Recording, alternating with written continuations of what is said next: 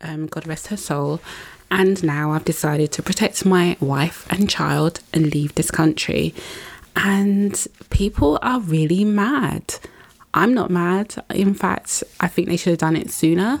But people are really mad. The same people that are...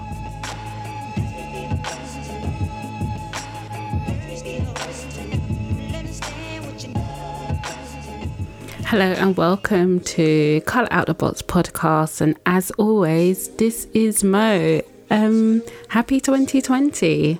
Yeah, it's been an interesting few weeks. So this is a quick mini episode, little box, just to have a bit of an update with everybody.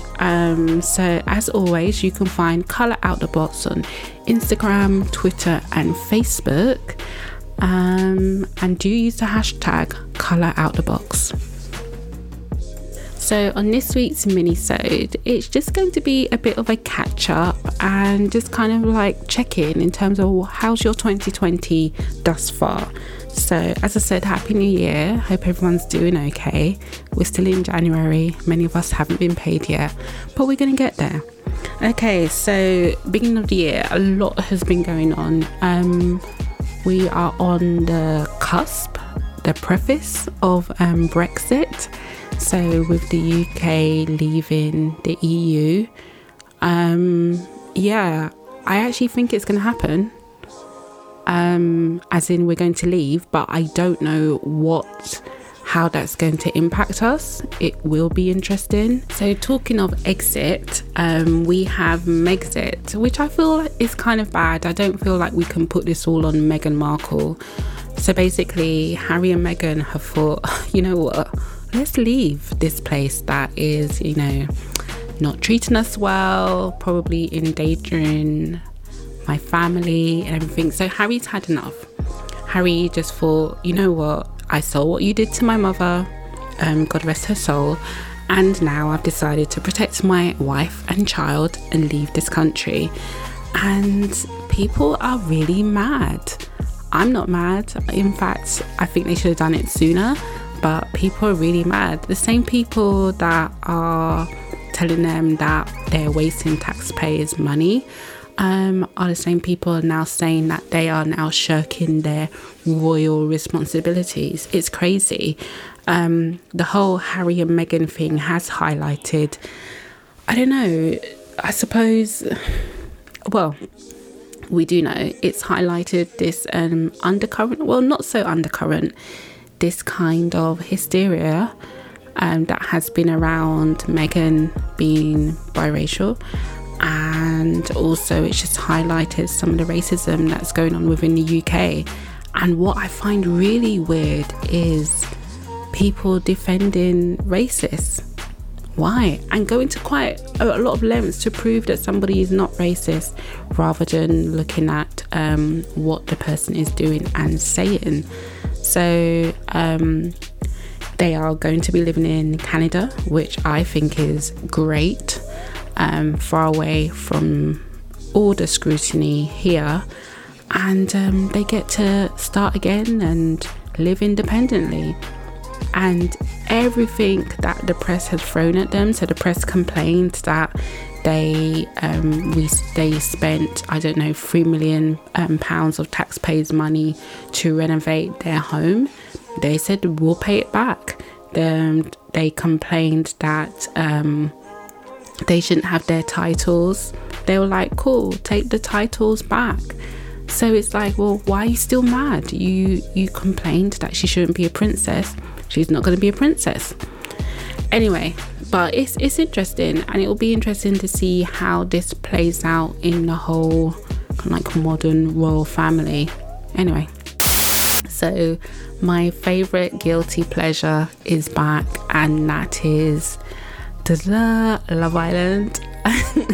It's terrible. It's such it is kind of like trashy reality TV, but hey, it's one of those few moments, like once a day in the evening, where most of the timeline kind of like unites and talks about the same thing. And I love all the jokes and the memes, and especially this year we have our, first Black love couple, that is Michael and Leanne, our Ghanaian cousins, they're not actual cousins. I'm saying that they're my Ghanaian cousins, but they're actually not my cousin, but you get my drift. But yeah, they are in there representing, doing a great job. And yeah, I'm really enjoying it. I'm enjoying, Michael in his do-rag. I'm enjoying Leanne just keeping it real with the wig cap. Yeah, I like it. More content like this. More. We want more. She is beautiful. She is smart. I enjoy being around her. I love when she's around me. And whenever she's not, I always wonder where she is. So talking of other guilty pleasures, I was due to go out last night, so I'm recording on Sunday, and I didn't end up going. So I was like, you know what? I know, why don't I watch this new Tyler Perry film exclusive on Netflix called A Fall from Grace. And I thought, this is going to be good. It's got Cicely Tyson, it's got Felicia Rashad, from Cosby Show fame. Yeah, why not watch it? And, the reviews were mixed. People either literally loved it or hated it. I watched it, and you know what? I'm only angry at myself because I knew it wasn't going to be good. I knew it was going to be terrible. The storyline is predictable. Tyler stays within his usual kind of like zone of, black woman betrayal, being downtrodden, and then just, weird plot twist at the end. I won't spoil it just in case anyone that does want to watch it, but I'm just going to pre-warn you, just kind of like watch it with for what it is. It is, I don't know, an hour and a half of, I don't know what you'd call it, just fluff. But yeah, yeah. And one of the things that I thought was quite interesting is Tyler talked about, he made a big thing about the fact that he he filmed the whole film within a week. And I was like, it shows. It looks like it's very much a rush job. The costume design and the wig design. Just a little message to Mr. Tyler Perry: stop putting on lace front wigs on black men that actually have hair, and we don't need them to cover it up with these weird wigs. Like, there was one scene where you could literally see the glue on the lace front. It was distracting, but I don't know, maybe that's a plot device to distract you from the lack of plot. Anyway, I digress. It has been actually interesting, this whole Tyler Perry situation, because he came under fire recently for basically, he said that he doesn't have a writer's room. So all of his scripts, so he's got various TV shows and films, he writes them all himself. And honestly, that makes a lot more sense. In terms of the content, is quite similar.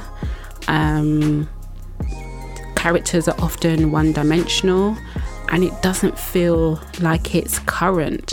And that's what I would say whenever I watch a Tyler Perry production. Even in the times where I enjoy it, it always feels like of a time. It doesn't feel up to date. It feels like a man that's, I don't know how old he is, like in his 50s or 60s, writing about what, the cool millennials are saying. Like, I think he even said the word millennial in this current production. But anyway, yeah, I really do think that he needs to open up the doors more to new writing talent, and you'll get a more kind of like diverse story universe. And there's a real opportunity here because he has his whole new Tyler Perry Studios in Atlanta, which employs so many people. Why not employ some writers? And yeah, as I said, it shows. So yeah. So I admit it, I actually succumbed to the advertising campaign, and I have ordered and purchased some Beyonce Ivy Park Adidas collaboration, and I succumbed to the hype, ordered, got myself a pair of cargo tracksuit bottoms, a matching sweatshirt, and some Ivy Park socks. And then, so it hasn't arrived yet, it's on its way. However, I'm slightly regretting my purchase. I'm having buyer's remorse because of the comparisons of the color palette, which is like a maroon, kind of like burgundy, red and orange combination, which is of course the same colors of the Sainsbury's uniform. And those of you outside the UK that don't know what Sainsbury's is a supermarket similar to, I would say, a Walmart, or if you're in Nigeria or South Africa, ShopRite, but it's a supermarket. And it's literally the same. Even the font looks similar. So and Sainsbury's have been trolling the Beehive by claiming to be the originators of said colour palette. So I'm not really sure how I feel. I've ordered it now. I've spent a lot of money, but I will feed back in terms of how it looks. One of the things I did find quite interesting, and I thought it was such a stroke of genius, is Beyonce has been sending all of her rich celebrity friends huge trunks, wardrobes, boxes of the entire collection. So you had like Reese Witherspoon got a trunk, Yara Shahidi, Zendaya, all people that could probably afford to buy the collection themselves, of course, and obviously I'm not jealous. But it was really good and really good advertising, because you kind of got to see the collection even before they did the official photography. And then of course Beyonce obviously modeled all the pieces. There were some comments about her body, comments that I won't be making on this podcast, because I do fear the Beehive, but I'm just gonna say I enjoyed the visuals, and that's it. So it's a new year, and I think at the beginning of the year it's always tempting to be like, okay, these are my New Year resolutions, this is what I'm going to do. A lot of talk about 2020 vision. This is the year that we're going to see things clearly. Everything's going to be moved forward. There's power in numbers, the 20. Yeah. But one of the things that I do believe in is that this is a really good time to reflect and refocus in terms of what you want to achieve in the next 12 months. And I try not to do this right at the beginning of the year, so say like the 1st or the 2nd, because I feel you're kind of caught up in the hype of the new year. So this is when people go and join the gym and then don't maintain it. This is when people start a diet and don't follow through. So now that we are more than mid-January, I think it's actually a good time to actually say, okay, this is what I want to do. And one of those ways to articulate, okay, this is my focus, is to make a a vision board.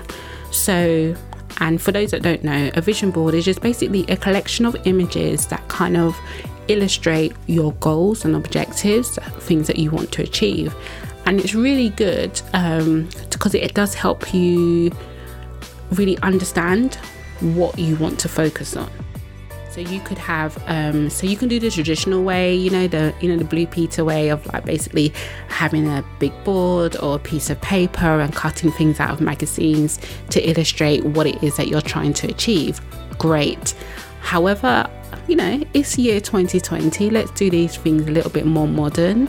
I chose to do a digital vision board. So just using, like an app like Canva or any of like the photo collage apps.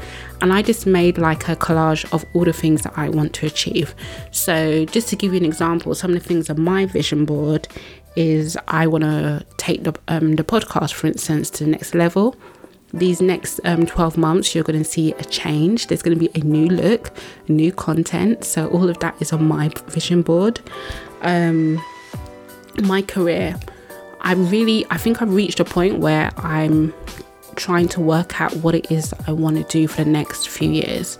So I've reached a level in my career that I'm really happy with. So I'm at a really fortunate position to start to think about, well, do I want to continue down this path, or do I want to try something new? Do I want to strike out on my own? All of those kind of like options are on my vision board.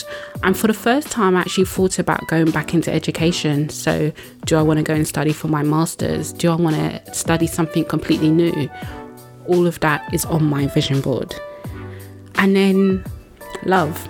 And I'm not just talking about relationships. I'm also talking about self-love without sounding really cheesy. So yeah, self-love, yeah, when people hear that, they think, oh, very cheesy. But for me, it's more so about, okay, understanding how can I make myself happy? What makes me happy? I feel like last year, there was things that, I did and, I wasn't happy. And what do they say? Insanity is repeating the same things again and expecting a different result. So let's try something different. So I've literally written down things that make me happy. So I want to go on holiday. I want to travel more. I want to spend more time with friends. I want to reach out to more family. I want to have more time for myself, which is a bit of a contradiction where I've just talked about spending time with other people, but still it's on my vision board. And then this whole relationship thing, I want to give that a go and try and work out how I can, how I can find maybe Mr. Right. And when I say Mr. Right, not Mr. Perfect, Mr. Right. So yeah, and then also I actually asked the question about what's on people's vision board for 2020, and this so I put it out on socials and I asked some friends as well, and I just said, just send me a voice note of what is it that you're trying to achieve and what you're focusing on in your 2020 year to come.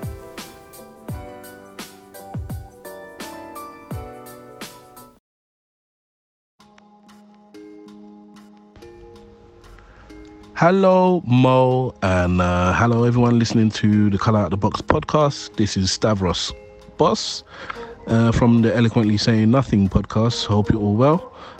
Vision board, I don't have one, but if I did, and if I knew what one was, I'm assuming what I'd have on it would be to continue or to progress in being a good husband and a good father to my little daughter. Because those are the things that are important to me right now, and everything I'm building is for them, and all the stuff going on is around them. So because they're the foundation, everything else sprouts up from that. So on my pretend vision board, that's that. Happy New Year, everybody. Peace. Rise to greatness, not the provocations of unhappy people. Stay blessed. Olive Aliakwe. Good vibes. My name's Alex Kessie. You can find me on Kestagram on Instagram or alexandra.kessie on Twitter. For 2020, I've included one thing in particular on my vision board that I really, really want to pay attention to, and that is personal growth.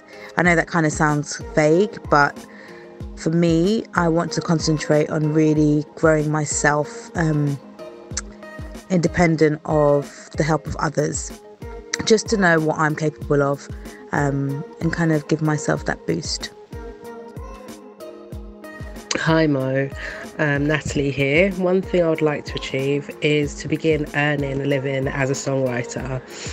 I plan on creating on a more frequent and consistent basis, as well as sharing more and collaborating more, and also just being more proactive in making this happen by contacting publishers, music supervisors, etc. I plan on posting on my IG and SoundCloud, which are both Dimples on Display. So hopefully then I'll also get more feedback and hear what other people are thinking as well. So just got to put my head down and really just use any out of work time on it. So look forward to hearing what your goals are, and yes, we can support each other. Okay, speak soon. Hi, my name is Joey. One of the things on my vision board will be a work-life balance. For the past few years now, I realized that I had been working more hours than I should be. My hours of work should normally be 9 to 5, but for the past few years I realized I've been working 9 to 7, sometimes 9 to 8. So in this 2020, I have chosen to socialize more with friends and family.